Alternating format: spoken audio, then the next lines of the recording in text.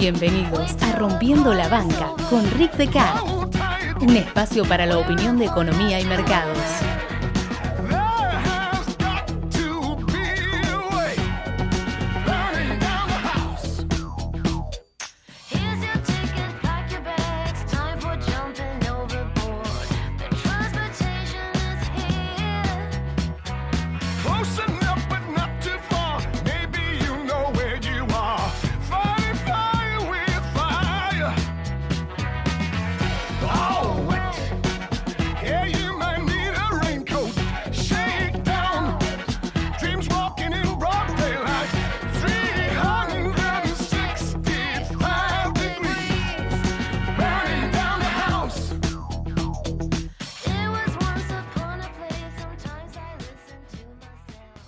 El problema de toda civilización, pero de la civilización en general, es que básicamente, dado cómo es el ser humano, el único método, llamémoslo, de dirigir a la raza humana es llamémoslo, capitalismo a falta de una palabra diferente, que es básicamente los humanos somos egoístas.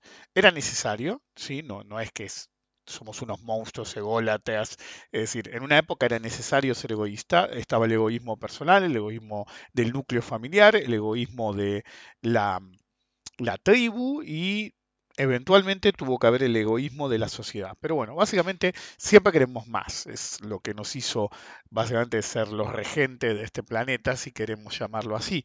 El verdadero problema es que, dado que en la sociedad moderna por lo menos, todo es acerca de la ambición por tener más, normalmente más dinero, hace que cuando uno se mueve para arriba y para abajo, llamémoslo la cadena alimenticia capitalista, se hace que se potencien ciertos comportamientos que son totalmente inaceptables, tanto para la sociedad como un todo, para el mundo como un todo, como para la persona individual.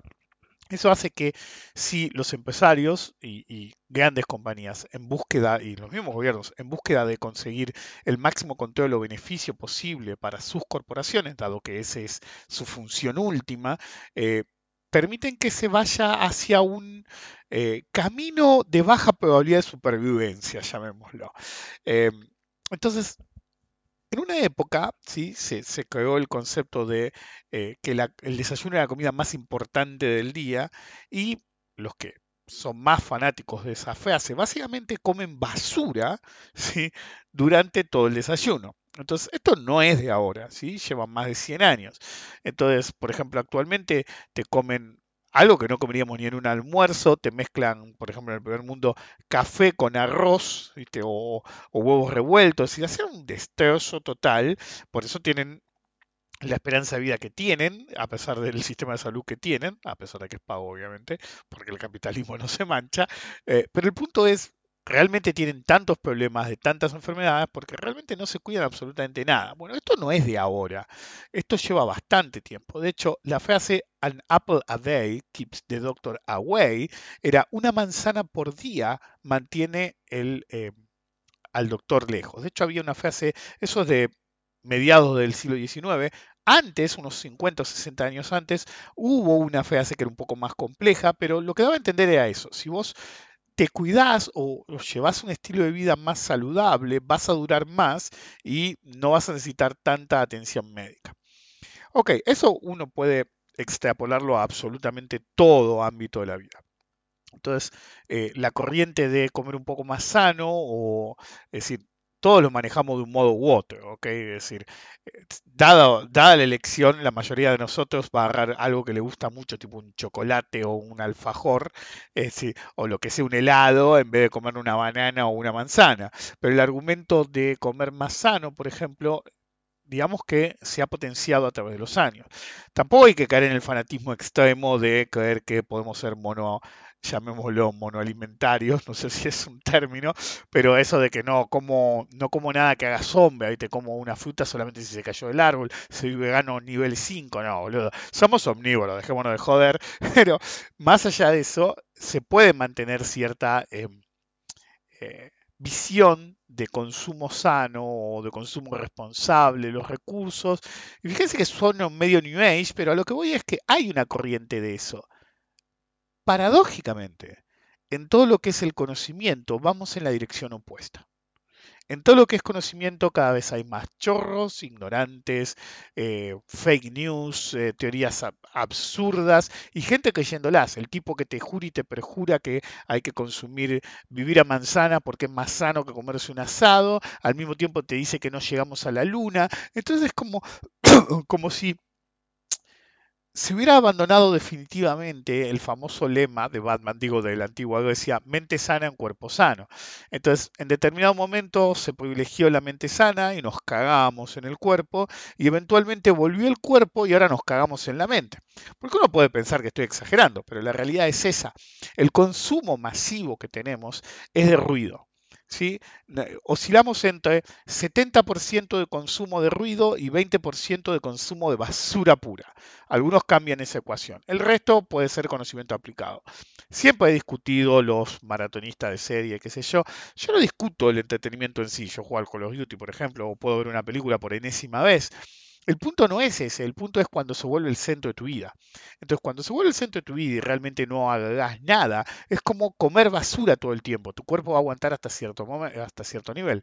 Consumir intelectualmente siempre lo mismo, siempre entretenimiento vacío, calorías vacías, eventualmente va a afectar negativamente tus capacidades mentales. Sí o sí, te vas a volver más inculto y no puedes decir, pero si yo soy reculto, sí, pero la cultura es algo particular. Si vos no seguís cultivándola, ¿ok? Eventualmente tenés un gap. Le voy a dar un ejemplo. Cuando yo era chico, básicamente una vez un amigo mío eh, preguntándome con lo que ahora sería Internet Movie Database. Bueno, todavía tengo el libro, porque me lo regaló él. Es decir, cada vez que volví a Estados Unidos, él agarraba un libro que tenía, que era un catálogo de todas las películas que existían, y me preguntaba al azar sobre películas, y si no las había visto, las conocía. Eso fue más o menos hasta principios de los 90. Principios de los 90, universidad, más mercados, es decir, todo lo que me conocen ustedes por ello, realmente hizo que todo lo demás, es decir, hubo fácil de 5 a 6 años que te miraba una película por mes con suerte, cuando antes miraba una película cada rato, algunas las había visto 20.000 veces. Entonces mucho de lo que se hizo después, de antes, de ahora te hacen películas al pedo, 500 millones de berreta con $2, es decir, más la que están son una cagada, pero les ponen guita, ¿no? Pero bueno, ahora la industria, viste, tipo las cámaras, hay gente que se filma con el celular y te dice hice una película y la sube a internet. Bueno, no puedo, ni siquiera en esa época hubiera mantenido la capacidad de seguir el rastro de toda esa basura. Pero en un momento, mi amigo y el hermano se habían tomado el trabajo de tratar de pescarme en una película que yo no conociera. Y buscaban las más extrañas posibles, y hasta ese momento creo que no me pescaron ni en una, ¿ok? Entonces, ¿a qué voy? Las películas son parte de la cultura, ¿sí? Pero al yo no poder, al tener que hacer una elección entre el conocimiento puro, leer paper, hace un rato, es decir, hoy estoy grabando varios días antes, el jueves. eh, Le tenía que dar unas gotas a una de mis perritas, qué sé yo, bla, bla, bla, estaba leyendo un paper. Entonces, yo tengo que elegir entre leer ese paper, estaba mal hecho, tenía varios problemas, entonces tuve que hacer las cuentas yo, porque dije acá hay alguna sierra, eh, le mandé un mail al team, me tomé el trabajo de mandarle un mail y decirle, flaco, en tal y tal lugar pifiaste de mala manera las cuentas, vamos a ver si me contesta, pues realmente las conclusiones eran absurdas, pero eran absurdas porque he cometido varios errores en las cuentas, bueno, no importa. Okay. El punto es que me pasaron un paper, me dijeron, che, esto está bien, lo miré y me puse las cuentas, que yo era un paper medio largo, estaba leyendo el paper. Entonces yo tengo que elegir entre jugar Call of Duty, ¿sí? Que es lo que hago la noche normalmente, cuando ya están todos durmiendo en casa, o leer el paper, leí el paper, o grabar el podcast. Entonces, uno tiene que sopesar siempre las diferentes cosas que puede llegar a ser. Entonces, el verdadero problema está en que cuando yo dejo de ver películas al nivel que veía antes, ya no tengo el mismo nivel de conocimiento. ¿Sí? Probablemente sea mayor que la mayor parte de los que me escucha, pero cuando me preguntan por películas muy nuevas, empiezo a hacer agua. Si no era algo que me interesaba ver, empiezo a hacer agua. Por ejemplo, hay mucha gente que, creo que esto lo mencioné igual, hay mucha gente que puede estar asombrada. Yo nunca había visto Los Simpsons. Hasta hace 15 años nunca había visto Los Simpsons, pero mi mujer, la fanática es mi mujer. Vivía viendo Los Simpsons. Entonces, yo estaba con ella todo el día desde que nos conocimos y claro, veía todos los capítulos. Me acuerdo más los capítulos de Simpsons yo que ella. Pero el punto es, ella me incorporó llamémoslo nicho cultural, es decir, Es como decía el personaje de Tom Hanks en Tienes un email, en el que le decía, el padrino es el I Ching moderno, ¿ok? Live the gun, take the cannoli, bueno, no importa si no vieron la película, es decir, de nuevo, una película. El punto no es ese, sino el punto es que em, alguna vez lo he mencionado, el I Ching moderno, sí, es Los Simpsons. Si bien está dejando de ser así, hay una nueva generación que casi no sabe de qué hablo cuando cito a Los Simpsons, hay un montón de gente, sí, en el heyday de Los Simpsons, a pesar de que siguen, que entiende cada referencia que yo hago. Y la mayor parte de las referencias que hago, yo no las hubiera hecho hace 15 años. Es parte de conocimiento que me entró. Y uno puede decir, pero un capítulo de Los Simpsons, sí, pero yo lo uso de ejemplo para algo que transmite un mensaje. Entonces todo puede transmitir un mensaje. Ok, absolutamente todo. Hasta la basura del deporte más pedorro que usted quiere, yo les puedo sacar una enseñanza o dar un seminario al respecto. Lo he hecho con canciones pop berreta, para que se den una idea. Así que se puede hacer con todo. Pero ese no es el punto. El punto es que uno tiene que tomar una elección. Cada día de su vida tiene ciertas responsabilidades que no puede esquivar, como que yo. eh, mm, Estar en el contexto de tu familia, sea criar un hijo, o llevarlo al colegio, sea hombre o mujer, o ir a trabajar, o qué sé yo, trabajar tu campo, lo que sea que hagas tu actividad cotidiana, siempre eso lo vas a tener que hacer. Entonces, vos tenés una cierta cantidad de tiempo y en esa cantidad de tiempo tenés unas responsabilidades insoslayables y después tenés una cierta cantidad de tiempo. ¿Qué hagas con esa cantidad de tiempo es asunto tuyo? Ahora, si vos consumís siempre pelotudeces, tenés un problema mayor. Yo me acuerdo cuando, yo me pongo el mismo ejemplo, en una época, si no era Game of Thrones, era Lost, o era Breaking Bad, o era tal serie. Y el día de hoy, algunos siguen fanatizados, pero realmente fueron esas series, ¿ok? O hicieron agua al final, lo que sea. Yo me acuerdo, en Game of Thrones fue tanto el hype, pero tanto, tanto el hype, que mi mujer me dijo, tenemos que ver el último capítulo de Game of Thrones. Nunca habíamos visto Game of Thrones. Habíamos visto el primero o el segundo capítulo y eran tetas, culo, boludeces, qué sé yo. Y dijimos, no estábamos para estas pelotudeces, ¿viste? Es decir, era un bodrio, la verdad. Para mí era un bodrio. Y algunos dicen, ¿viste? Mi mujer me lo decía el otro día. Algunos te dicen, no, tal serie, pero vos tenés, no sé si le habían dicho Breaking Bad o cuál. Dicen, no, pero vos tenés que esperar que se ponga buena. No, boludo, o es buena o no. Si la tengo que esperar, que es una cagada. Ok, bueno, es un argumento de mi mujer que me parece totalmente válido. El punto es que el último capítulo me dijo, no, no, no, tenemos que verlo. ¿Ok? Onda, lo vas a ver conmigo. Ok, bueno, ok. Entonces, es decir, yo no había visto la serie de Game of Thrones, absolutamente nada, es decir, excepto algún comentario en Twitter de alguno que se quejaba de que moría un personaje o no. No sabía absolutamente nada, sabía que uno había muerto, que había resucitado. Boludeces que ponía en internet, más que eso no. Y más que nada, información secundaria a través de memes pelotudos que se reían de una situación o aprovechaban una situación. En cualquier caso, llegó el capítulo final y le pude predecir cada escena a mi mujer. Mi mujer me dijo, pero vos nunca viste la serie. Digo, sí, pero estás hablando con un tipo que hasta hace varios años había leído prácticamente cada libro y cuento de ciencia ficción y fantasía que existe. Entonces, todo era robado de algún lado. Y sobre el final, esto creo que lo conté, pero por ahí no lo conté, en determinado momento cuando terminaba la serie, que técnicamente había terminado, recuerdan que los que vieron la serie, había un momento que prácticamente terminó, ¿sí? Y queda como una escena post créditos, pero dentro de la serie, onda, ya le digo a mi mujer, ¿sabes lo que van a hacer ahora? Ahora lo que van a hacer es mostrar que todo va a volver a la normalidad, se van a poner a discutir de impuestos. Entonces mi mujer me dice, estás drogado, no podés dejar de pensar en economía. Y de golpe dicen, bueno, tenemos que hablar del tema de los impuestos. Ok, bueno, el punto es, era totalmente predecible. Ok, entonces hasta yo vi el final de esa cosa porque mi mujer me lo pidió. Es decir, era completamente irracional, todo robado de lo peor. Es decir, Martin GRR siempre fue un ladrón, sí, siempre robó de otros. De hecho, si quieren, el núcleo de Game of Thrones es una serie muy anterior que se llama El Iconia y tiene el mismo concepto del verano y el invierno largos, etcétera. Bueno, no importa. Creo que yo eso ya lo había mencionado. En cualquier caso, si uno consume ¿sí? algo porque está muy de moda, está bien, pero si vos dejas muy de lado lo que realmente te va a mantener, ¿sí? alerta, por así llamar, sea intelectualmente o en tu nicho o en algo que te interesa, eventualmente vas a ceder grados de libertad dentro de ese conocimiento. Puedes haber sido un experto al principio y como decimos en Argentina, achanchaste. Entonces, vía achanchado tiene que tener problema, porque del mismo modo que an apple a day keeps the doctor away, hay que tener cuidado, porque si no escuchas el podcast, tienes que tener cuidado, porque a podcast a day keeps the doctor away. Es el episodio, bienvenidos a Rick Becar, es el episodio número 314 y sí, hoy es el aniversario número 6 de Rompiendo la Banca, recuerdan que arrancamos el 2016, eso significa que hace 6 años clavados, creo que el primer episodio fue, si no fue el 12 de agosto, fue el 14 de agosto, la verdad que no me acuerdo, mientras hablo con ustedes me voy a fijar y chau.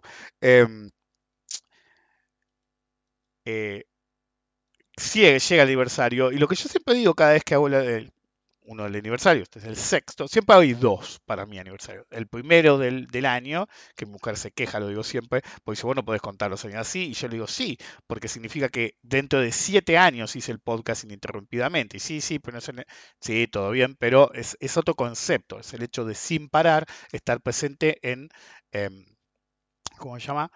7 años diferentes en el caso actual, pero el oficial, llamémoslo como normalmente se miden esas cosas, es el sexto aniversario, que es este episodio. Siempre resalto lo mismo, 6 años sin fallar una vez, ni una. Y me han pasado cosas que la mayor parte de la gente hubiera tirado em, la toalla sin ningún problema, o si yo hubiera dicho, che, hoy no grabo, desde estar al borde de la muerte yo, a estar al borde de la muerte mi hija, con 1 año, es decir, el podcast salió siempre. Entonces, después lo de mi hija siempre dije, no sé cómo carajo haría para terminarlo, es decir, si lo hice ese día, si bien no fue ese mismo día, fue un par de días después, si lo pude hacer ese día, no sé cómo no lo haría. Pero bueno, acá estamos, 314 semanas después. El primer podcast fue el 15 de agosto del 2016 publicado. Eso hace que el próximo lunes sea el aniversario. Vamos a ver si hacemos una promoción de algo, qué sé yo. Ya que hubo tanta inflación, tratamos de impactar menos en el asunto. En cualquier caso, bienvenidos al episodio número 314, sexto aniversario, ininterrumpido. Y recuerden que, del mismo modo que podrían estar consumiendo pelotudeces, pueden estar consumiendo este podcast. Y si no es este podcast, es un buen libro, ¿ok? Y si no es un buen libro, una buena película, porque creo que hicieron el libro de tal película, como decía Homero. El punto es, si ustedes tienen una buena alimentación, van a durar más. Esa es una realidad. Todos preferimos el alfajor, el chocolate. Si ustedes tienen una buena alimentación mental, van a tener mejores resultados en la vida en general. Por eso siempre me llamó la atención la frase Keep the Doctor Away, poniendo cualquier cosa buena adelante. De hecho, cuando hacía las transmisiones en YouTube, había una imagen que decía Podcast a Day Keeps the Doctor Away, y eso fue hace más de 2 años, pero ya tenía pensado este episodio. Se me ocurrió creo que en el episodio 100 o algo así. Faltaba un montón. ¿Por qué el concepto de A Podcast a Day Keeps the Doctor Away? Porque este episodio es el clave, ¿sí? Para, si ustedes escucharan un episodio por día del podcast, sobre todo a todos, los que ya escucharon todos o los que recién empiezan. Si ustedes arrancan hoy, ¿sí? Cuando escuchan este podcast, arrancan y van y escuchan el podcast número 1 y escuchan un podcast por día, todos los días, cuando lleguen el episodio 365 va a ser el día que yo publique ese episodio. Eso significa que si arrancan hoy, para cuando terminen escuchando uno por día, va a ser 1 año de podcasts. ¿Ok? Cada día va a tener su podcast. Entonces, hoy es el día crítico en el cual si empiezan hoy, cuando lleguen al último, va a ser el 365. Es decir, 1 año completo de podcast. Con todo el mundo le he hablado. Es decir, y es algo que he mencionado 100 millones de veces, siempre me puse del otro lado del mostrador, del mío, y digo, no les digo que lo hagan 1 año, no les digo que lo hagan 314 semanas, no les digo que lo hagan 1 mes, pero generar la costumbre de hacer algo positivo, ¿sí? Algunos pueden decir que es negativo, pero sigue siendo positivo para la gran mayoría. Algo positivo en forma periódica, en forma estable y rutinariamente nos beneficia no solamente en lo que hacemos, sino que nos da leverage. Es decir, uno tiene que tomar, por ejemplo, yo cada vez que hago el podcast, ¿sí? Es tiempo que yo no uso para hacer lo que les estoy diciendo yo mismo. Es decir, leer un libro, ver una película, es decir, leer un paper, mirar gráficos, cualquier cosa positiva en mis parámetros. Es decir, es como la otra vez leí un artículo que entrevistaban a Stephen King. Stephen King se la pasa leyendo y viendo películas, ¿ok? Y al mismo tiempo te escribió 500 millones de libros. Entonces, pero bueno, es decir, no existís en el vacío, seguís consumiendo lo que te gusta consumir. Cuanto más positivo sea, mejor, ¿ok? Entonces, yo estoy del otro lado del mostrador en términos del podcast, yo genero contenido. Entonces, cuando uno genera contenido, tiene una ventaja adicional, que yo lo llamo, que casi va a ser un podcast en sí mismo, que se va a llamar Leveraging Time, sí, apalancamiento de tiempo. Entonces, cuando yo hago un podcast cualquiera, normalmente un podcast yo nunca publico los resultados. Hay tres fuentes de em, resultados, ¿sí? Que yo sé que tanta gente lo escucha y cuántas veces lo escuchan. Ustedes ven uno solo, ¿sí? Porque solamente Podbean muestra cuántas escuchas tengo. Pero cuando yo agrego todas las que yo veo en los backends, normalmente depende del podcast, si me escuchan un promedio de 4.000 a 5.000 personas. A veces hay mercados chotos, ¿sí? Fan 6 años o economías tranquilas, en los cuales baja muchísimo, o tenemos eventos tipo las post-paso que sube muchísimo. Entonces, en promedio, tengo 4.000 a 5.000 escuchas por día, por semana. Yo siempre cuento la primera semana nada más, ¿ok? Era la única forma de generar. Es decir, usted tiene que pensar en esos parámetros. Si me voy un poco del tema, no sé por qué estoy hablando de una cosa o de otra, pero usted tiene que tener, sobre todo cuando mantiene una cartera, ciertos parámetros decididos de antemano. Por ejemplo, yo para poder comparar bien el crecimiento del podcast desde el día uno dije, lo que voy a necesitar es comparar un periodo de tiempo determinado. Entonces, yo calculo los agregados. Yo dije un día, voy a hacer un podcast eh, en particular, lo voy a mencionar ahora también, ya que probablemente no lo haga. Yo tengo una planilla, pues tengo una planilla de absolutamente todo, desde el día uno del podcast. ¿Ok? Entonces ya anotaba cuántas escuchas tuve la primera semana, pero solo la primera semana, para poder comparar a través de los años siempre ese lapso temporal. ¿Sí? Así planifico yo. Algunos ya saben que lo hago porque he contado cuando he armado estrategias que duraban 10 años, una incluso iba a durar 100 años, pero sabía que no iba a llegar ni en pedo, que fue la del bono centenario argentino, pero yo siempre pienso en términos de muy largo plazo, si pasa algo en el medio, se verá qué pasa. Bueno, hace 6 años yo hice la primera versión de esta planilla, ¿ok? Y hace 10 años, perdón, 6 años, el episodio uno tuvo 350 escuchas, menos del 10% de lo que es ahora, y eso que fue un pico porque era la novedad de que hacía un podcast, y donde tengo la cantidad de gente que lo escuchó, 264. 264 personas escucharon 350 veces el podcast. Hoy estoy en un promedio de 4 a 5 mil. Yo siempre comparaba la primera semana porque era lo que me parecía importante. Pero también comparo las estadísticas completas y las meto en otra parte de la planilla para hacer una cuenta particular. Si esa cuenta particular quería usar el argumento, yo en un momento en el podcast al pasarlo dije, creo que había sido en el episodio 275, ¿sí? Si mal no recuerdo, eh, que llegué al siglo. Lo mencioné muy al pasar en el podcast y muy al pasar en Twitter. Aproximadamente en el episodio 273 o 275, ahora no me acuerdo bien, lo debo tener anotado por ahí en la misma planilla, llegué a el agregado en tiempo que escucharon todos ustedes, los que ya dejaron de escuchar, los que no están, los nuevos, todo. Cada segundo que escucharon, yo hago la cuenta en la planilla y se escucharon el tiempo que yo reproduje, obviamente no son 100 años, pero el consumido agregado de todos ustedes en este momento está en 113,6 años. Entonces, básicamente es más que la vida de una persona el consumido de todos ustedes de lo que yo digo. ¿Eso qué significa? Significa que si alguien hace algo positivo para sí mismo, lo ayuda. Pero cuando uno hace algo positivo que reverbera en ya sea su núcleo familiar, un grupo de amigos o en mi caso, todos los que me escuchan, tiene un efecto positivo que apalanca el tiempo. Es como trascender más allá. Hoy, es decir, con las estadísticas del último día, siempre lo hago al lunes siguiente para hacer la cuenta exacta. El domingo hago la cuenta, Spotify lo hago el lunes porque tiene un día de atraso. En este momento son 113,6 años. ¿Ok? Eso significa que todo lo que yo he dicho, absolutamente todo, como más de uno lo escuchó más de una vez y algunos no, pero entre todos lo considero más de un siglo. A eso llamo apalancamiento de tiempo. Entonces decir, uy, qué bueno, claro, está genial. Yo hago algo positivo y reverbera, o alguien hace algo positivo como un podcast o algo que sea realmente útil.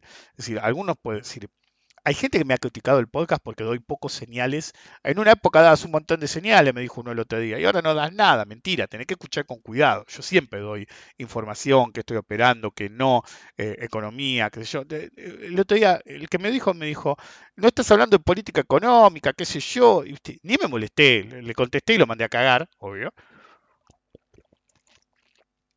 Y lo hablaba con mi mujer, con un grupo de amigos, incluso en Twitter, y le decía, si hasta dije, hablé de inflación. Y hace no mucho, está bien, no me acuerdo cuándo, no puedo hablar de todo el tiempo, así, después de tanto tiempo, pero de tanto tiempo, he hablado de todo lo que puedo hablar 500 millones de veces, a pesar de que de vez en cuando saco temas que nunca había tocado, ¿ok?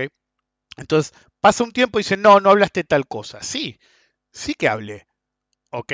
Pero ¿estabas listo para escuchar lo que tenía que escuchar o querés que te lo dé en una cucharita de nuevo? Porque te cuesta mucho, que eres un puto mapa, como digo yo.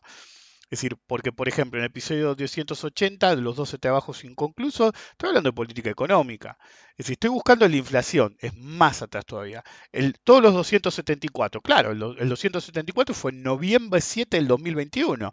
Ya pasaron 8 meses y para algunos dice, pasó mucho tiempo. Y Stoichi es el de inflación, octubre 17 del 2021. Hablé de Estados Unidos, hablé de mil cosas. El otro día, sí, hace poco, para ahondar la idea, digamos, voy a volver por esa ventana, un conocido, un cliente, me puso, tengo que localizarlo, porque me mandan tantas cosas, le puse la estrellita, pero tengo que localizarlo. Un conocido me decía, ¿sabes qué? Estaba escuchando un... Acá está, Luis, hace 2 días. Estoy viendo tu seminario de Code Report. Y es increíble como en un momento resaltás, no era el podcast, era un seminario, obviamente, eso hay que te los pago para acceder. Y me cita, en el 2020 los productores le dieron con un caño a los futuros. Yo estaba hablando de eso en 2017. Estaba analizando el Cut Report y la curva forward del petróleo y dije, ojo, que los productores hoy le están dando con un caño a todo lo que es 2020. Entonces el muchacho este dice, vi el video, claro, lo vio con atraso, no lo vio en ese momento, y me dice, me escribe, me voy a fijar qué pasó en el 2020 y fue la etapa del petróleo negativo. ¿Ok? Entonces yo esas cosas me lo van a escuchar siempre. Yo alguna vez conté, justo me había mencionado el Padrino antes, una vez viene un conocido y me regala el libro El Padrino, lo tengo arriba. Yo ya lo había leído, pero fue un chiste, digamos, eh, privado, ¿sí? del grupo de esa época. Y no sé qué me dice, y entonces dice, no, me hiciste ganar un montón de guita este año, qué sé yo. Y entonces William se hacía llamar, Guillermo obviamente se llama, y me dice, por ahí me escucha ahora, no sé si me está escuchando, hace rato que no hablo con él, y me dice, ¿sabes qué? En esa época yo iba siempre a la bolsa, entonces muchos iban, y él iba siempre el día de mi cumpleaños. A veces venía alguna cena que hacíamos, qué sé yo, pero él normalmente venía el día de mi cumpleaños, ¿ok? Y entonces él me decía, yo te veo una vez por año y vos decís un montón de cosas al pasar. Vos no te acordás de todas esas cosas, pero como yo te veo una vez por año, me acuerdo perfectamente lo que me decís. Y él me dice, con lo que vos me decís cada vez, yo opero todo el año. Y digo, no puede ser. Digo, sí. Y él me decía, el año pasado me dijiste tal, tal y tal cosa, mira el gráfico. Digo, yo no sé qué te dije hace un año, yo me acuerdo que me dijiste hace un año. Entonces él me decía, bueno, yo estoy analizando el mercado, la economía, lo que sea, todo el tiempo, absolutamente todo el tiempo. Es decir, yo no sé cómo mi mujer, mi hija, es chiquita todavía para entender de todo, pero ella entiende. Mi hija, mi mujer, mi suegra y la abuela de mi mujer, es decir, mi abuela básicamente, política, que comen todos los días conmigo, no sé cómo me aguantan. A veces me preguntan ella, ¿ok? Pues yo digo, yo no sé cómo me aguantan, soy un poco monotemático. Y algunos de ustedes pueden pensar que no soy monotemático, porque hablo de un montón de cosas. Pero uno los puede agregar en hablar del mercado y de economía. Entonces, si uno lo agrega a ese nivel, soy un poco monotemático. Bueno, yo estoy analizando la realidad, ¿ok? coyuntura económica de acá y del mundo y las noticias y el mercado, absolutamente todo el tiempo. Claro, el que vive conmigo me tiene que aguantar todo el tiempo. Por ejemplo, es decir, no vivía conmigo, pero cuando yo iba todos los días a la bolsa, el mudo, el chino y un grupo que no voy a mencionar los nombres, estaban siempre ahí, claro, me escuchaban todo el tiempo, me decían, che, ¿qué pensás de tal cosa? Y lo único que tenía que hacer era levantar la voz, ni giraba para hablar. Tipo estaba atrás mío en otra hilera y hablaba en voz alta y nos escuchaban todos, ¿ok? Y otros también daban su opinión, obviamente, ese era el núcleo, el punto. Algunos opinaban boludeces, otros no. Salón no fumadores siempre fue de lo mejor de la bolsa en términos de conocimiento y de experiencia de mercado. No digo que en otros lugares de la bolsa no hubiera gente que sabía, pero realmente en las otras secciones, sobre todo en el cuarto piso, que está, es decir, para que se den una idea, el cuarto piso estaba, no sé si siguen yendo, con Panucci, Teobato, digamos que no era lo mejorcito, Fedio, los más extremistas. Entonces, viste, no podías tomar nada en serio lo que venía del cuarto piso, pero bueno, el Salón No Fumadores era de lo mejorcito, después Alem le seguía cerca, Sarmiento, 25 de mayo no era un desastre, que estaba enfrente de Alem, porque la bolsa está como en la calle que está en bajada, entonces, si bien tiene un nivel, una sección del viejo recinto da a Alem y otra a 25 de mayo. La 25 de mayo era un desastre. Ok, había un par de chicos macanudos, qué sé yo, pero era un desastre. Cuarto piso, no nivel cuarto piso, pero desastre. Lo mejorcito siempre para mí fue Salón No Fumadores. Después venía Alem, después venía 25 de mayo, después venía el cuarto piso. Eh, y después en los demás lugares no había tanta gente como para que fuera relevante si eran buenos o no. Eran como casitas, y pequeños ranchitos dentro de la construcción, digamos. Ya sé que suena mal, pero es así. En cualquier caso, si uno escucha a la gente en forma positiva, siempre les va a sumar. Entonces, yo hago un leverage de 100 años, actualmente más de 100 años, en el podcast gracias a todos ustedes. Entonces, mi mensaje perdura y me hace trascender a mí mismo. Ahora, ustedes tengan en cuenta eso. Hay más Ladris que Ricks. Y a veces, por ejemplo, en YouTube concretamente, tienen más vistas que yo. Eso significa que el daño que ellos hacen con sus boludeces es superior a cualquier bien que yo pueda hacer. Que antes son otros nichos. La gente que sobrevive normalmente a esa cadena de ladrones, normalmente termina con alguien como yo o como yo. Yo tengo algunos conocidos en otras partes del mundo que también saben lo que hacen y tienen sus clientes o no, algunos. La mayor parte de los que realmente sabe de mercado operan solo para ellos. ¿Ok? Es raro que lleven a la gente.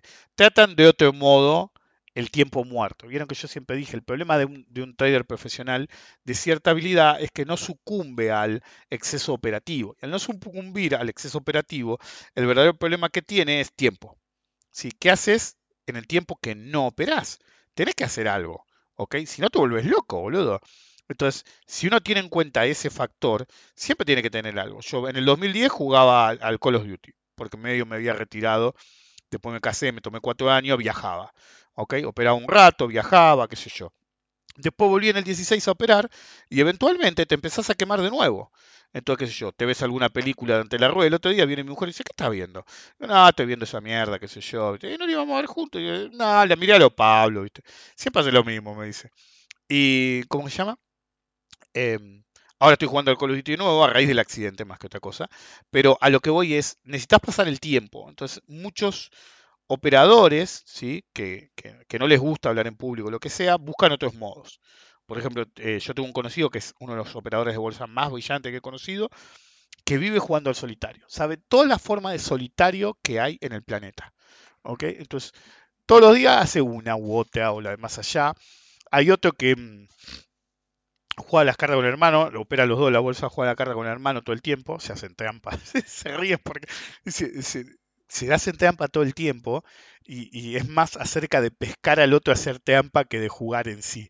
Ok, una vez me dice, no podés jugar con nosotros, estaba ahí, que yo no sé por qué habían ido a la bolsa y se pusieron a jugar como siempre, y le digo, me mira uno y me dice, no te invito a jugar conmigo porque hay un problema con este mazo, ok, y debe tener 20 ases más o menos. Y ahí me contaron la historia de que en realidad siempre se caen de risa tratando de hacerle trampa al otro a propósito. Es decir, no sé cómo nació, él me dijo que uno de los dos me dijo que había sido un chiste de alguna vez, qué sé yo, y uno se apareció con un mazo con un montón de ases y empezaron a ver quién podía invocar al otro en el juego de cartas. El que es pescado o el que se sale con la suya, depende de quién paga el café, boludeces así. Bueno, en este negocio siempre estás tratando de pasar el tiempo. Entonces, muy pocos hablan con el mundo, llamémoslo. El 99% de la gente que habla en internet o en un Discord o en un WhatsApp, que yo, no tiene la más puta idea de lo que habla. No tiene la más puta idea porque está del lado de los amateurs o no tiene la más puta idea porque simplemente es alguien que tiene un ego hiperconcentrado que solamente quiere que lo escuchen. Otros, desde chicos fuimos profesores. Me acuerdo que mi amigo Jorge siempre decía, vos fuiste profesor siempre, incluso antes de serlo. Te acostumbras a dar clase, entonces te acostumbras a dar clase, punto. Es decir, yo empecé a dar clase a 19 años, todavía no me había recibido y ya daba clase en la universidad. ¿Ok? Hay que tener cierto nivel para hacer eso, en 3 países diferentes, hermano. ¿Ok? Pero bueno, no importa. El punto es que si nosotros nos acostumbramos a consumir basura o ruido, eventualmente va a afectar negativamente nuestro accionar en la vida real, sea en el mercado o en lo que sea. Porque an apple a day keeps the doctor away. Tenés que comer un poco sano, pero también tenés que consumir, ¿sí?, información sana. Si permitís, es decir, uno de los graves problemas que hay en el mundo actualmente, en todo el planeta, es que la gente se empezó de a poco, con el advenimiento de Facebook más que nada, venía de antes, pero es como que Facebook metió la última trompada en lo que ahora a muchos les gusta hablar como que es fake news. ¿Sabe que la mayor parte del fake news técnicamente no es fake news? ¿Ok? No es información falsa, sino más bien deformada. Es algo que expliqué una vez. Agarran, por ejemplo, y dicen, no, Brasil controló la inflación. Lees el artículo y solamente es por un sector y los otros sectores siguieron subiendo. Entonces, ¿controlaste la inflación o tenés inflación y un sector que pesa mucho salió bien? Entonces, como les decía una vez en la época del 2000, que, qué sé yo, depende de qué lado del mostrador que estabas, te decían, subió 0,5% la actividad fabril. Claro, el opositor te decía, pero bajó el 8 interanual. Entonces, depende de qué lado estés. Yo no puedo creer que Larreta, el intendente de la Ciudad Autónoma de Buenos Aires, haya empezado a decir, no, que no te mientan, que no se puede controlar la inflación. Flaco, vos perteneciste al gobierno y al partido que dijo, en un mes controlamos la inflación y se le fue al carajo. Porque la inflación que tenemos hoy, ¿sí?, no es solo este gobierno, viene de arrastre, viene desde la época de Cristina Fernández de Kirchner. Este fenómeno inflacionario, lo que pasa es que veníamos de la convertibilidad. Cuando vos venís de la convertibilidad, 10 años quieto o principio de inflación y después deflación, cuando empezás a indexar la economía de nuevo, yo me acuerdo cuando con Néstor Kirchner todavía estaba con cierta persona mayor en un programa de radio, y en determinado momento le digo, esto va a explotar dentro de 10 años, dentro de 15 años, no sé cuántos años, pero con todo lo que nos sufrió el país para controlar la inflación en la década del 90, ¿sí?, porque las consecuencias macroeconómicas de parar la inflación de golpe no son gratis, venía Néstor Kirchner y claro, como no tenía mucha inflación, empezó a emitir deuda indexada, ¿ok? Con cualquier excusa, porque claro, todo el mundo se la tomaba porque esperaba que la inflación paulatinamente subiera, y eso dio una serie de comedias de enredo brutales, como mencioné alguna vez, que empezaron a quejarse de los especuladores porque la inflación había subido al 5%. Claro, no era que ellos habían emitido, indexado la economía de todos los modos que había posible y por haber, como emitir deuda indexada. Si vos emitís deuda indexada, creás expectativas inflacionarias, flaco. ¿Sí? Emisión de bonos 101. Si vos agarrás y emitís deuda indexada, vas a afectar negativamente o si lo quieren positivamente, es decir, las expectativas inflacionarias las vas a alimentar. ¿Sí? Llámenlo positivo porque van a subir o llámenlo negativo porque es algo malo, no importa, llámenlo como quieran, el punto es, vas a alimentar la inflación por expectativa. El otro día me mandaban una captura de un boludo que decía, parece mentira, si que tengas que aclarar esto, le decía uno al otro, que la inflación es solo por emisión y qué sé yo, y las expectativas, pelotudo, pues las expectativas son lo que más pesa, pero bueno, ya hablé 1000 veces del tema. El punto es que la bomba la cebó Néstor Kirchner cuando empezó a indexar la economía porque sí. De hecho, ni hacía falta. Volvió la inflación un tema. ¿Por qué? Porque la inflación, en ciertos niveles, es buena para la economía. ¿Ok? El cuco verdadero de los que saben de economía es la deflación. La inflación es un problema mayor porque te puede llegar a una trampa deflacionaria en la cual realmente no puedas sacar a la economía que estés analizando. Pero un poco de inflación siempre mantiene las ruedas en movimiento. El problema es cuando se toman políticas activas que fomentan esa inflación de forma acelerada. Pero claro, cuando partió una inflación bajísima, esa aceleración no la ves el primer año, ni siquiera si te desbocás, es decir, en lo que hagas.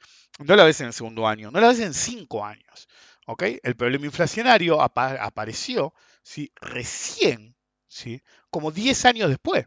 Para cuando apareció, no, no pasa nada, 10% no es nada, y qué sé yo, y te venía la posición, es más, es menos, es más, es menos, es más, es menos. Vinieron los opositores que decían que sabían de inflación más que ninguno, y agarraron y armaron una bola, ¿sí? De deuda del Banco Central. ¿Y qué pensaron que iba a pasar? Porque a mí me encantan todos los gobiernos, ¿eh? Pero en particular los populistas, que dicen la culpa de la inflación son los especuladores y a los especuladores hay que combatirlo. Bueno, Argentina te levantó la tasa que a casi el 70%. ¿Ok?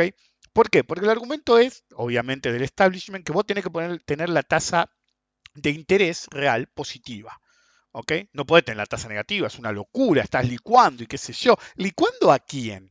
Porque si vos licuás, lo que haces es marginalmente, porque no es una gran diferencia y es un desastre, pero básicamente afectás marginalmente negativa, en forma negativa, a los que más tienen especuladores y afectás en una forma marginalmente, pero mucho mejor, al que menos tiene, porque se financia más barato.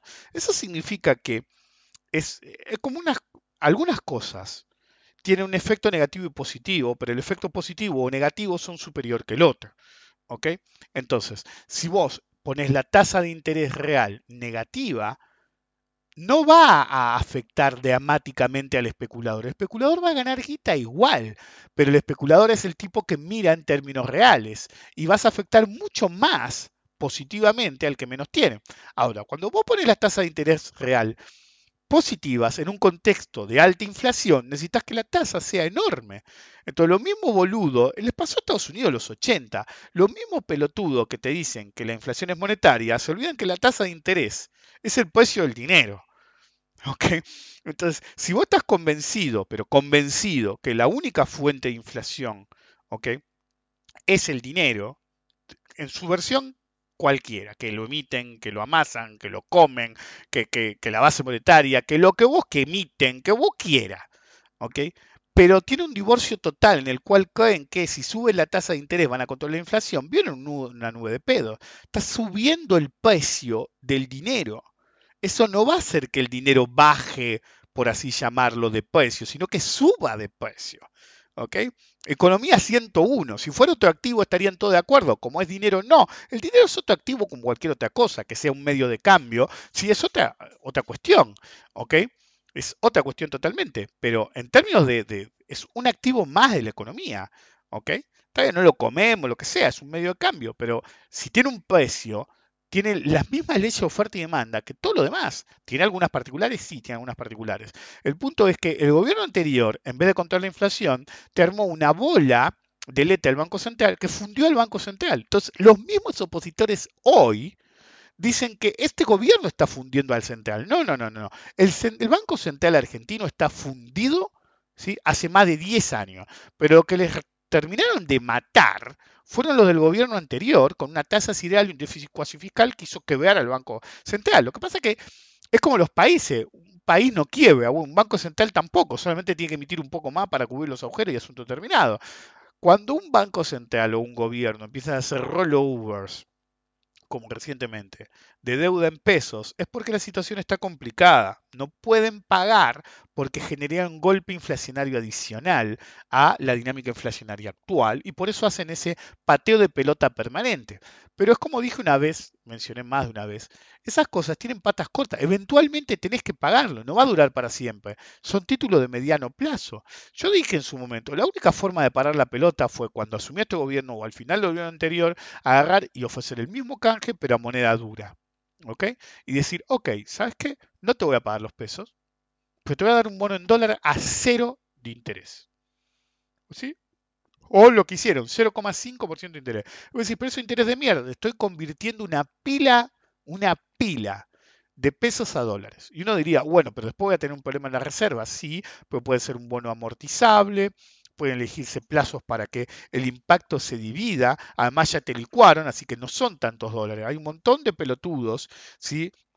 Que quieren atacar al gobierno actual, que dicen, la deuda creció en dólares tanto. Sí, sí, te creo, la deuda en dólares creció tanto, pero está emitida en pesos. Sean ajustados o no, son pesos. Y los pesos los tenés vos, ¿ok? Entonces, con pesos tenés dos caminos. Podés defoltear, o podés pagar, o podés rolear y tratar de hacerlo amortizable, o podés convertirlo a dólares. Cuando vos te endeudado en dólares de verdad, vos no emitís dólar, flaco. Entonces tus grados de libertad son nulos. Si no tenés los dólares, defolteo y chau. No hay otro camino. ¿Ok? Entonces hay que tener cuidado con esa felicidad de consumir droga barata. Algo que mencionaba antes. Si ustedes siguen, es decir, que no terminé la idea. Yo vi el proceso en el cual, en todo el mundo, la gente, cuando se hizo más popular Facebook y elegir, es decir, cuando yo leí eso de tailor-made experience, ¿sí? Experiencias a tu medida en sitio de noticia, pero en particular en Facebook o en Twitter.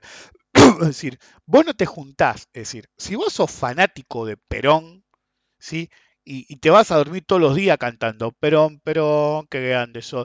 Es decir, el ringtone de tu celular es Perón, Perón, ¿viste? La marcha peronista, qué sé yo. Tenés un tatuaje de Néstor, qué sé yo. Es decir, lo que vos quieras, escuchá León Gieco, no sé, lo que te parezca a vos. Si vos así sos de fanático, ¿ok?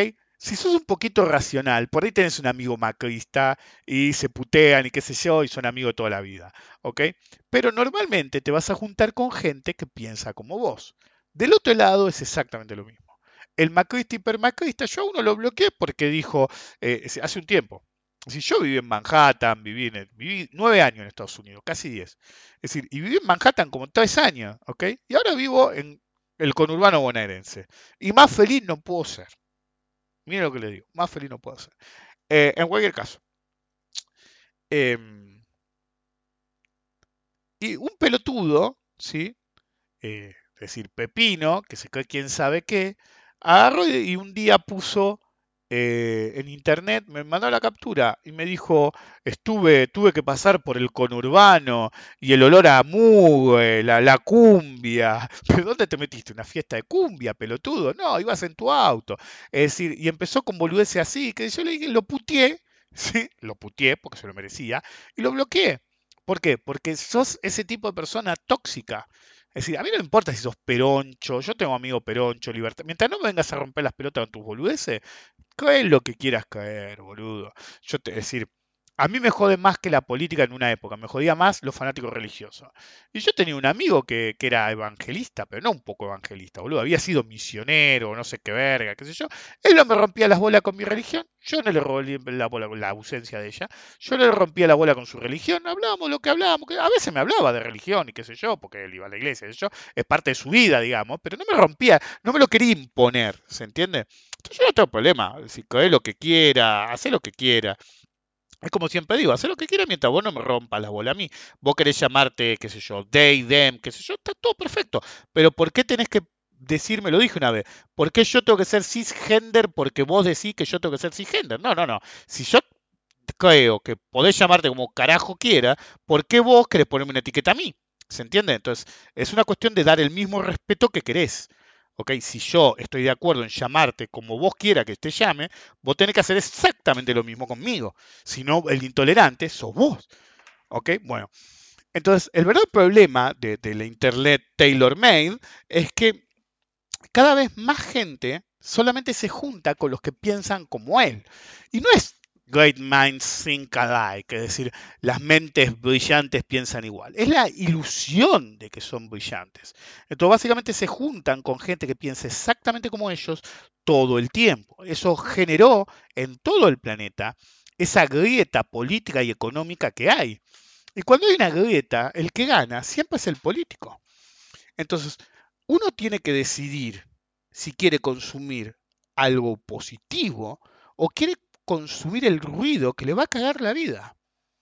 Es decir, se volvió tan tóxico todo a raíz del efecto de que cada vez más gente cree que es la dueña de la verdad, que te bombardean todo el tiempo. Entonces tenés políticos, periodistas, actores, entertainers, como dicen los en Estados Unidos para englobarlos a todos, que te quieren tirar por la cabeza su opinión política. ¿Y quién sos vos? No tengo ningún problema, pensá lo que quieras, pero no te pongas en yo soy el dueño de la verdad y a decir estos cipayos y del otro lado piensan que sos un chorro igual. Y por ahí ambos tienen razón o por ahí ambos están equivocados. El problema de consumir basura es que llega un momento que no podés distinguir si estás comiendo caviar o masticando mierda. Entonces, el efecto es ese. Si ustedes quieren tener una mente clara, tienen que tener un juicio propio. Un juicio propio implica informarse con la noticia desnuda. ¿Ok? Eso significa no procesada. En una época, cuando yo era chico, vos veías el noticiero y en el noticiero había 5 o 10 minutos de editorial. ¿Qué significa eso? Había algún editorial sobre los jubilados o sobre algo de economía o lo que fuere, pero el resto era noticia. ¿Ok? Te decían, la inflación fue tal. No es esa desde el año tal. En tal año fue tal por tal razón y ahora es tal por tal cual y se cree que las fuentes de inflación son tal cual y cual. ¿Ok? Ahora, vos vas a cualquier lado y te ponen durante una fracción de segundo cuál es el dato de la inflación y después depende del sesgo del medio que te está informando, citan a expertos que te dicen, no, porque esto y que se va todo al carajo. Milei diciendo esto es el principio del fin, que ya el dólar después baja. Y esto no es de ahora. La gente se olvida, esto es de siempre. Me acuerdo, yo tenía el mismo que mencioné antes de las películas, ¿ok? Que quería ver si me pescaba en alguna que no. Bueno, el chabón era periodista.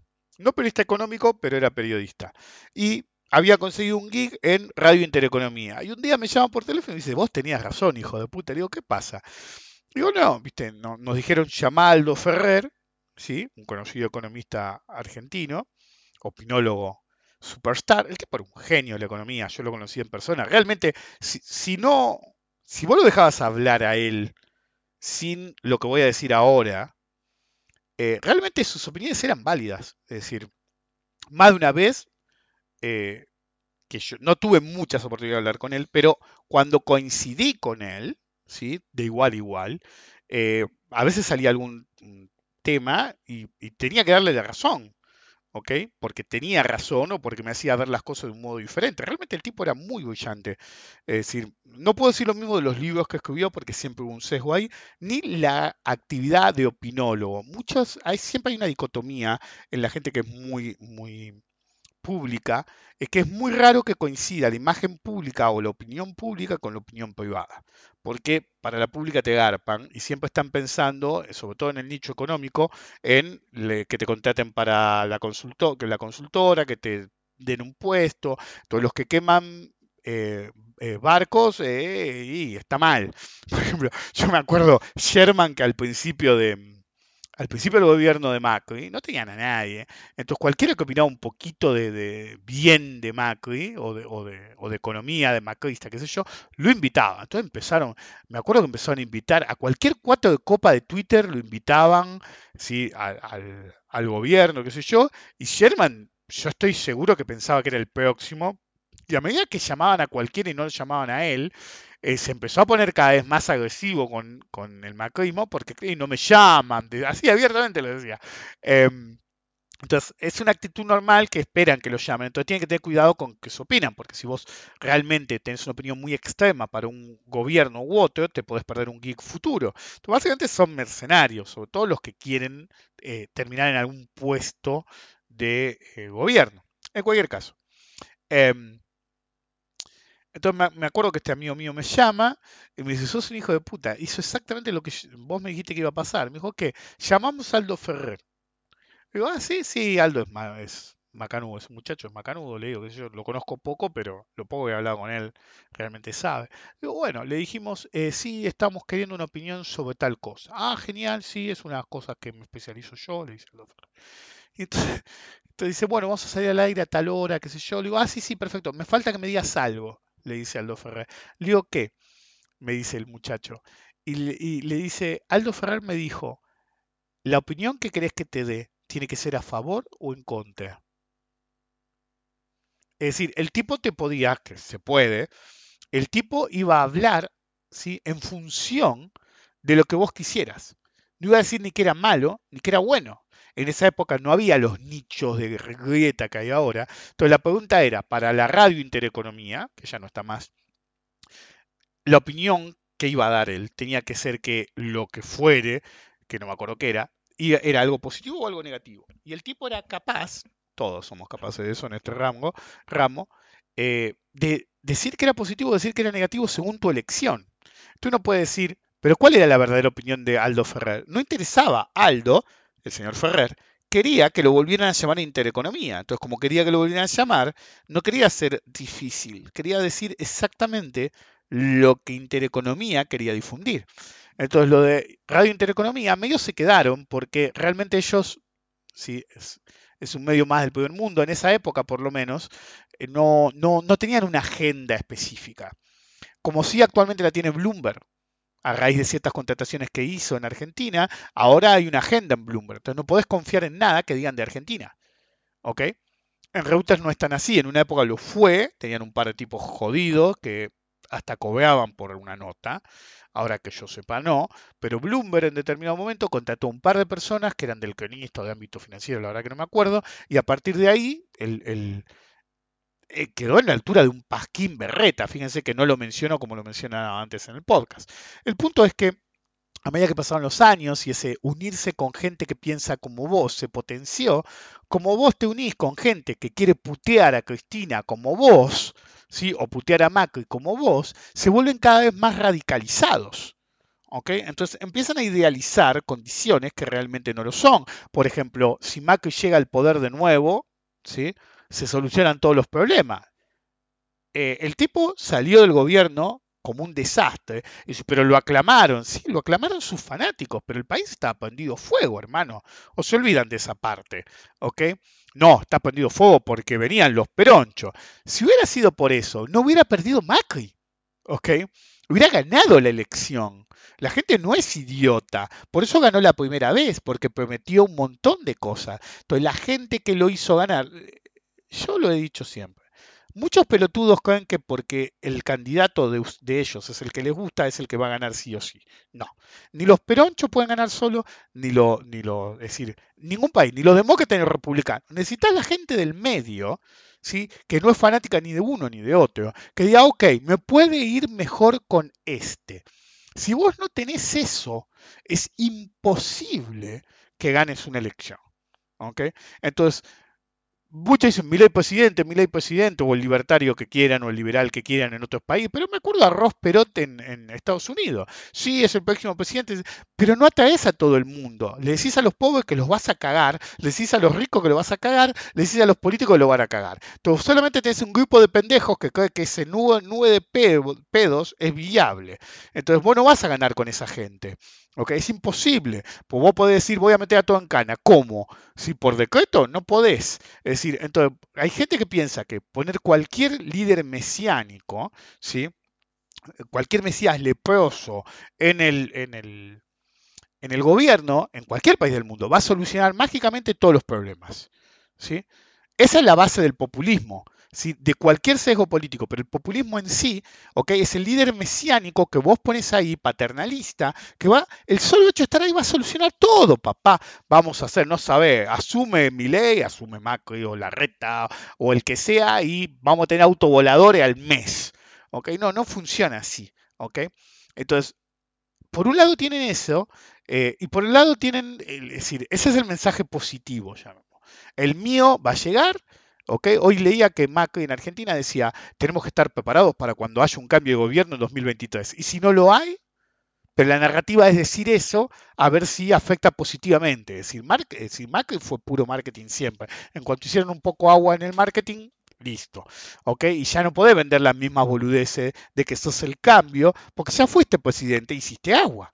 ¿Ok? Entonces, a menos, si Macri presidente es perder las elecciones. Tienen que ir a algún otro. Vidal presidenta es perder las elecciones. Es decir, es un desastre en la provincia de Buenos Aires.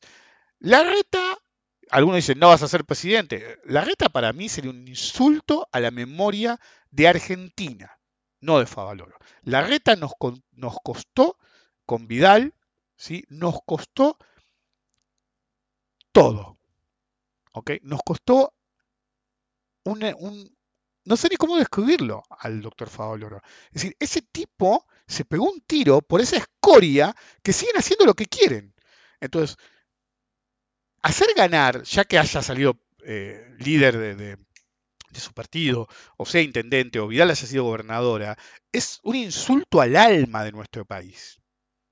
Y son tan fanáticos en su decencia y qué sé yo, que sus mismos eh, seguidores deberían pensar en eso. Es decir, cuando vos votás a ese tipo, te estás cagando en el alma de nuestro país. Y vos podés decir que Perón era un ladrón, que lo fue, que Cristina robó, lo fue, que cada presidente que pisó este país, excepto el boludo que lo rajaron, que nunca me acuerdo el nombre, en la década del 60, es decir, cada boludo que lideró este país y cualquier otro país del planeta era corrupto. Todos, absoluta y totalmente, todos. Puede haber alguno perdido que no, pero ustedes agarran a cualquier presidente de cualquier país del mundo y se fijan cuánto ganaba el presidente como presidente y cuánta guita tiene, y los números nunca dan. ¿Ok? En cualquier caso, eh, está el positivismo que dice si gana Macri y gana Cristina, gana el que sea, el país se soluciona perfectamente y cada país tiene su imagen de líder mesiánico, y cuando las cosas no salen, si no ganó el tuyo, ves, se está yendo todo al carajo porque no ganó el mío, ¿ok? Pero sigue siendo positivo, es decir, si ganaba el mío, se solucionaba todo. Y después está el lado negativo, si gana el otro, es el apocalipsis.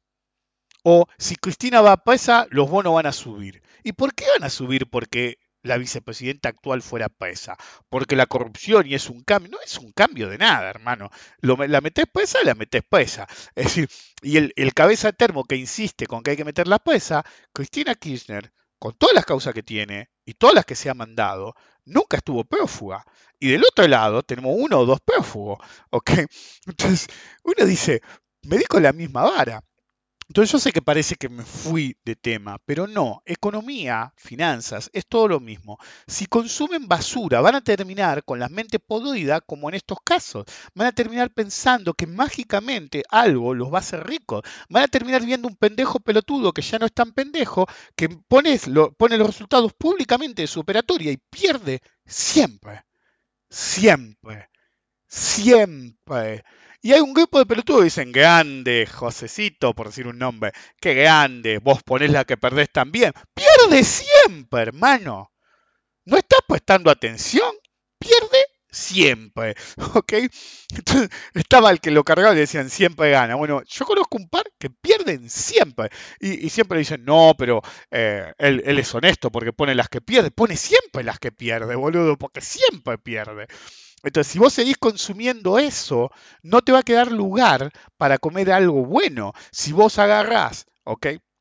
Y qué sé yo, no sé, comes, ¿qué puede ser lo que te parta en dos? Es decir, si vos agarrás a la mañana, ¿sí? Media hora antes de comer, agarrás el tarro de azúcar, ¿ok? Un pan lactal, ¿sí? Y un pan de manteca y le da al pan con manteca y azúcar hasta que te bajaste el pan lactal, cuando llegue la hora de comer comida de verdad, no vas a comer. No vas a durar mucho con ese régimen, ¿ok? Para nada. Olvídense de volverse diabético, qué sé yo, te vas a morir, ¿ok? Bueno, con la mente es exactamente igual. Si consumís boludeces, llega un momento que vivís para esa boludez, sea en el mercado, en la vida, en la economía. Los fanáticos, tanto macristas como peronchos, como lo que carajo se les ocurre, no nacieron así. Fue paulatino y cada vez se vuelven más irracionales porque solamente consumen de la que les gusta a ellos. Son adictos a el otro es un idiota, yo soy un genio. Ese sentido de pertenencia hace que vos digas, ok, genial, el vivo soy yo. Bueno, en la bolsa, en el mercado, que es lo que más le interesa a ustedes y en la economía también, es exactamente igual. Si vos agarrás y consumís el boludo que hace poco decían que había que hacer el carry, no lo dijeron con esas palabras, pero un pelotudo, ¿sí? Me mandaron la captura, varios, pero un pelotudo en particular hizo hasta las cuentas. ¿Dónde está? Me lo perdí, anda a saber dónde carajo lo puse. Un boludo que decía, no, porque que lo mencionó también, todo lo borré. Sí, agarré y dije, es decir, no, porque vos comprás el bono en pesos tal y vendés el futuro dólar a tal. Entonces, te da tal tipo de cambio y ganás 40 luquitas, ese, qué sé yo, 40%, 60%, no sé cuánto era. ¿Ok? Pero el tipo está anualizando, a vos se te mueve 2 pesos el dólar. Y si anualizás esa movida del dólar, el porcentaje anual que estás ganando ya no es tal. Ahora, si vos vas a absolutos, sí, estás un poco mejor. ¿Pero qué? ¿No saben ponderar por riesgo? Vivís en un país que te han tocado los contratos de futuro. Vivís en un país que por operar contratos de futuro te han mandado la FIP. Vivís en un país que agarran de un día para el otro y te pueden meter una devaluación brutal. Vivís en un país que te puede reperfilar la deuda que acabas de tomar. Vivís en un país que te puede foltear esa deuda. Entonces, corres un montón de riesgos para ganar un poco de guita. En la otra parte, cada vez que hay un negocio obvio con los bonos en dólares, miran para otro lado. Si el mismo tipo que te decía, no, porque mira, hice las cuentas y vos te comprás este bono en pesos, qué sé yo, cuando se empezaron a hacer mierda los bonos en pesos, ¿viste? Había gente que no quiso comprar los bonos en dólares en el mínimo. Los bonos en dólares volaron en un solo día con supermasa. ¿Saben que vivimos en un país que asumió como ministro de Economía un tipo que no sabe un carajo de economía? Un tipo que una vez me encontró en una cueva. Bueno, me lo contaron, yo no estaba en la cueva, obviamente, pues no había que estar en una cueva. Compré dólares, ¿ok? Y el tipo cuando se avivó que lo habían identificado, miró para abajo y se fue con su custodia para afuera porque era un quemo que estuviera ahí, era diputado, no sé qué verga era en ese momento, intendente de Tigre, no me acuerdo qué era en ese momento. Eh, el tipo no es economista, es ministro de Economía y le van a hacer un cómic. Yo creo que joda, ¿ok? Pero alguien me mandó una captura, onda, le van a hacer un cómic al tipo que no es ministro de Economía, ¿ok?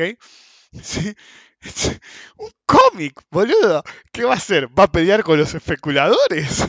Oh, maldito especulador, te pararé con mi rayo emisor. Este país se está yendo al carajo. Bueno, todo el mundo se está yendo al carajo. Entonces, hoy más que nunca, ¿sí? Sea hoy, mañana, cuando me escuchen. El momento cero es el momento en que pueden parar la pelota, dejar de consumir basura, empezar a pensar, ¿realmente lo que están diciendo los que me gusta cómo opinan porque opinan como yo, tienen razón? Hay que empezar a tener mente crítica, empezar a consumir el dato real y no el dato procesado. Como dije en una época, es decir, la noticia era la noticia y a veces había una pequeña columna de opinión, pero el periodista, sobre todo si era un chimentero, no daba su opinión política. Ese no era el puesto del medio de comunicación. Ahora todo es editorial. Casi no dan noticias, editorial tras editorial tras editorial. Y festejan, por ejemplo, a esa canosa, que sé yo, es decir, fue lamentable que enfocara la silla vacía, lo que sea. Pero la mina es responsable de que murió un pibe de 5 años, boludo. Porque la mina salía en la televisión diciendo hay que tomar cloro, dióxido de cloro, qué sé yo, y se empujaba una botella, que obviamente no tenía dióxido de cloro, y unos padres se cayeron las boludeces y murió un pibe de 5 años.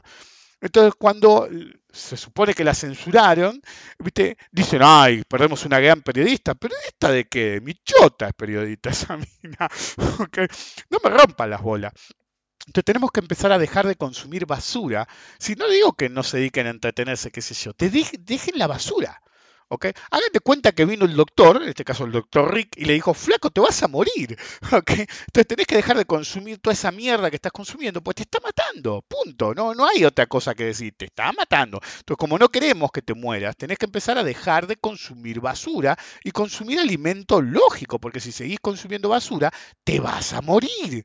Entonces, no quieren morir, es claro que no quieren morir. Entonces, si no quieren morir de intelecto seco, dejen de romper las bolas y dejen de ser adictos a las boludeces que quieren escuchar. En el mercado es lo mismo. Si seguís al pelotudo que es una máquina de perder, es imposible que ganes.